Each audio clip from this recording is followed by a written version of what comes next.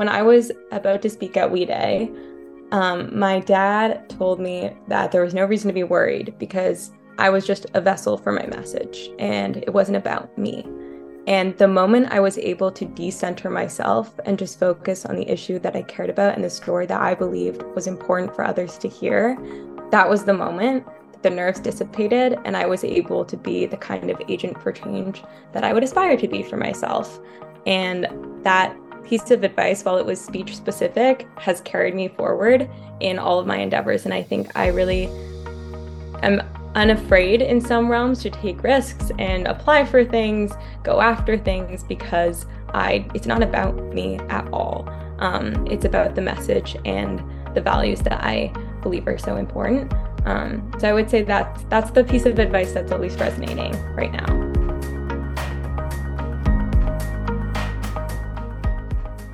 Hi there! Welcome to the Look for Strength podcast, where we share exceptional stories from exceptional individuals around the world for exceptional listeners. I'm Amay Look, and I'm your host.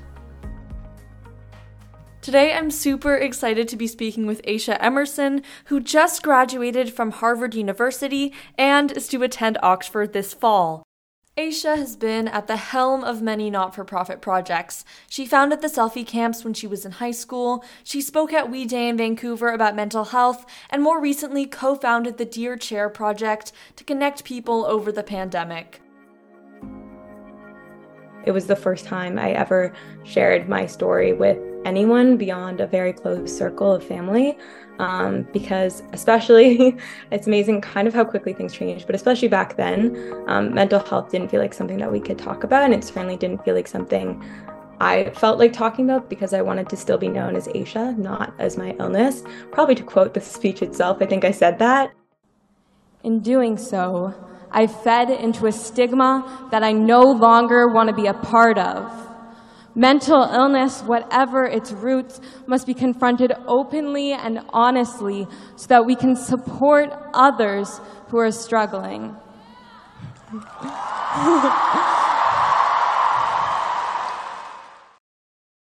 How are you doing? So where are you right now? I'm in Victoria, BC. Okay. I'm here for the summer. Oh, so nice. So are you working in Victoria? I am. I'm doing, I guess it's not an internship, it's an actual proper big girl job for the first time. Constituency office she's the representative for Saanich and Gulf Islands. So helping her out, which has been super fun. And I'm just on my second week of the job. So just for context, Aysha and we went to school together. I think you were in grade 12 when I was in grade 9. I think that's what it was. I remember I would always look up to you so much because you were head girl, you were doing all of the things even back then. And I already gave kind of a brief intro. But I would love to hear more about yourself. I probably missed some things. And kind of where you see yourself in 5 years, just to start with that. Just start with the question that keeps me up every night. I really couldn't tell you where I see myself in 5 years. I can give you the sketch of my 1 year and then where I hope that will somewhat take me. Mm-hmm. But I'm working this summer with Elizabeth May, and she, of course, is a champion for environmentalism, the first person from the Green Party to be elected to Parliament. And so that's just been a really inspiring experience. And what kind of the intention behind that experience was to provide me with more of a tangible experience in policy work and in understanding governance before I go. And I'm headed to Oxford in the fall doing a 1-year master's in nature, society, environmental governance. So trying to bridge those two understandings of the more applied and then delving back into the theoretical, which is a realm I have too much fun in. And really hoping to kind of join a community of people committed to asking questions around how do we respond to rapid technological and environmental change, and specifically how do we evolve our governance structures to meet the moment of those challenges. And something that is a particularly pertinent question for me, and that's become a guiding call to action through the years, has been how do we respond to challenges by building community and building communities of care. and helping fill people's lives with a sense of meaning and purpose through those relationships. My undergraduate studies, I did a DIY degree or a special concentration in resilience studies. So that was really my focus, was on how individuals, communities, the environment come to endure and thrive in adverse conditions and adapt. And the kind of like big takeaway, you're going to learn very quick. I'm overly verbose. But the Okay. takeaway from that was that really the key to resilience is building community and relationships. And so thinking about how we can build that at institutional levels as well as local levels, grassroots levels. So I hope to kind of move that way with my work, but exactly what spaces I'll be a part of, we'll see. I'll let you know in 5 years. That's great. And I was looking at your LinkedIn and your degree. It's also in social anthropology and French. So like, how do those two things kind of weave in? I'm sure they do, but like, how did you kind of see that all fit together? I love talking about school. So my major was in resilience studies, but the kind of how that process works at Harvard is you have to petition to create your own degree by forming essentially a mini department with one of the faculty at the school. And so the faculty member who I was working with, his name was Professor Kleinman. He's a medical anthropologist focused on the ethics of care. And I was really inspired by his critiques of resilience. And he does not believe in resilience. He thinks it's a Western construct. And so my degree became kind of internally critical by having him as a mentor. But also he kind of opened the doors for my love of social anthropology. I think that anthropology just makes living life more interesting, to kind of have the different lenses that it offers to better understand people, the planet. So that was the social anthropology piece. I kind of just, that was happenstance that I ended up getting that minor in social anthropology, and it also helped kind of prepare me for the thesis fieldwork I did. And then the French, I was committed to just keeping up my French. And so I powered through and just got what we call a language citation. It's great. And I'm sure that all kind of like weaves into the charity work that you do. You've done so much since you were quite young. Could you kind of share what you've been up to recently with your volunteer work, and different projects? Yeah, we can start kind of more recently and then go backwards.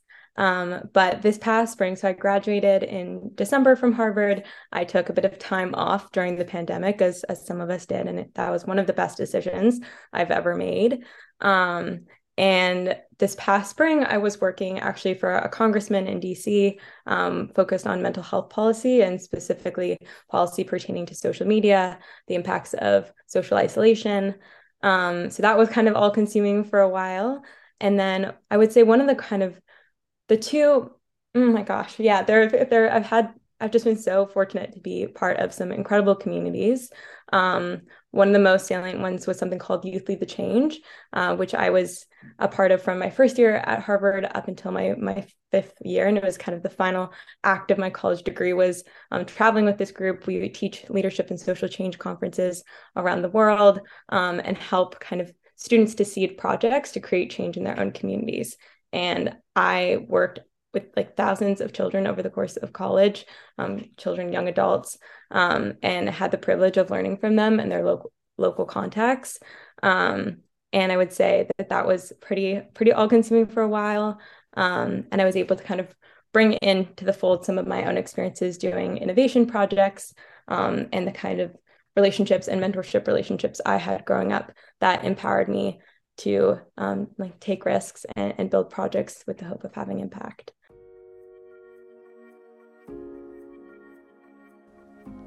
I was a happy-go-lucky 4-year-old until suddenly there was a jarring change in my behavior. I started to develop severe OCD symptoms, performing set rituals, fearing everything, washing my hands to the point of bleeding. By grade 3, these OCD behaviors manifested themselves into restrictive eating. At the age of 8, I was admitted to the BC Children's Hospital for anorexia, risking heart failure 2 weeks into my admittance. Faced with the choice of eating or dying, I finally chose eating, but my fear of food continued to manipulate and torment me. I had the the fortune to speak at We Day, and I came to a point in my grade 12 year where I realized that I was prepared and felt ready to kind of make meaning through my experiences by sharing my story. And I had tremendous mentorship from older girls, which I had learned from, and I was really trying to emulate now that I kind of was one of those older girls. But I shared my story of growing up, and I struggled with OCD, a whole kind of hodgepodge of mental health conditions, but the main one being an eating disorder, which affected me as probably developed as a 7 or 8-year-old, and I was hospitalized for it as an 8-year-old at the BC Children's, which was an experience that forced me to grow up more quickly than I could have expected. But I think now when I look back on that experience, I feel incredibly fortunate to have had it. And I remember I was living in a ward with about 13 other teenagers, most of whom were around 16, and they told me that I was kind of lucky to be getting it over then. And I didn't know what they meant, of course, because I was really, really struggling, really struggling. But I now know that I was able to develop the kind of tools of therapy and counseling, and of knowing how to build relationships that will support me, and hopefully return that gift as well, at that stage. And that's carried me through since. And so that was kind of the gist of what I talked about at We Day, was how the supportive, caring relationships are so key to overcoming any challenges, whether it's a mental health condition or anything else. And right now, kind of like graduating Harvard and going on to Oxford, how have you, what are like the main skills that you've kind of learned in dealing with mental health that like you would pass on as advice to people who are struggling, or to people who just want to maintain like strong mental health kind of skills? That's a really great question. I mean, I think it really is different for everyone. The number one piece of advice I would give, I guess, is just like find at least one person to support you and to be there for you, and who you feel like you can share with. And I think I was just incredibly blessed that I had as many possible people I could who were there and rooting for me, and who loved me into the person I am today. And so if you can be that person who's showing love for another person, that's how we actually create, I think, the cultures of care that will support us through mental health, or just keep us maintaining good and positive mental health. And then the other kind of, I feel like this might be me specific, I don't know how broadly applicable, but I'll venture out to say, I think something that I find incredibly helpful is just, I in general approach my life with a lot of intention. I wouldn't say I have strict goals, but I really at each kind of stage think about, how am I making meaning, and how are my experiences connected to each other? And I think just creating a sense of intention in what you do can be really helpful to offering just guardrails in this crazy world.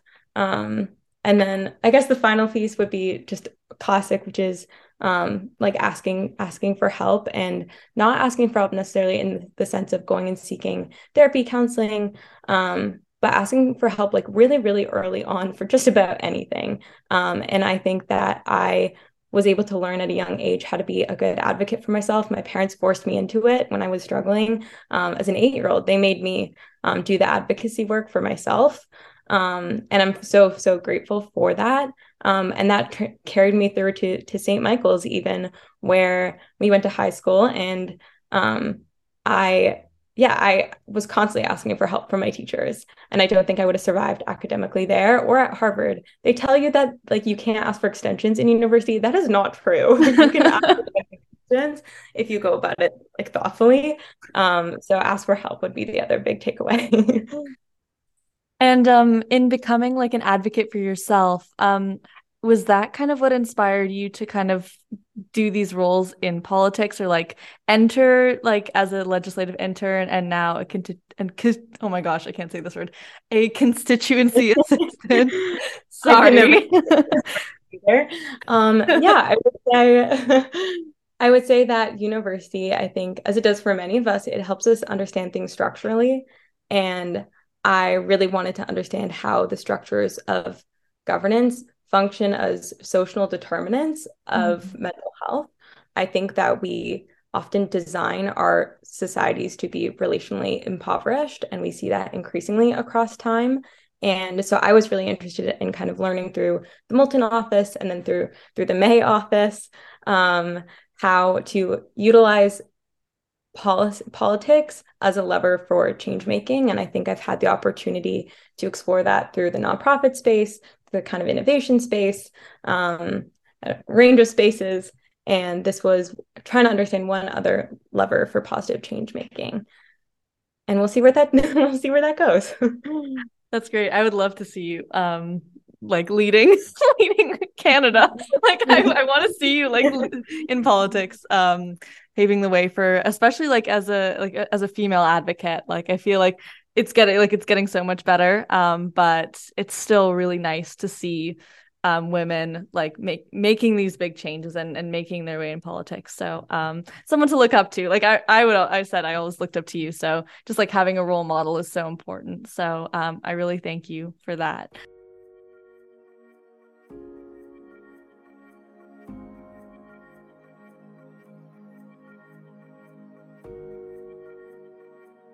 So thank you for the work that you do and for including me. I was listening to the podcast over the past couple of days, and they're amazing.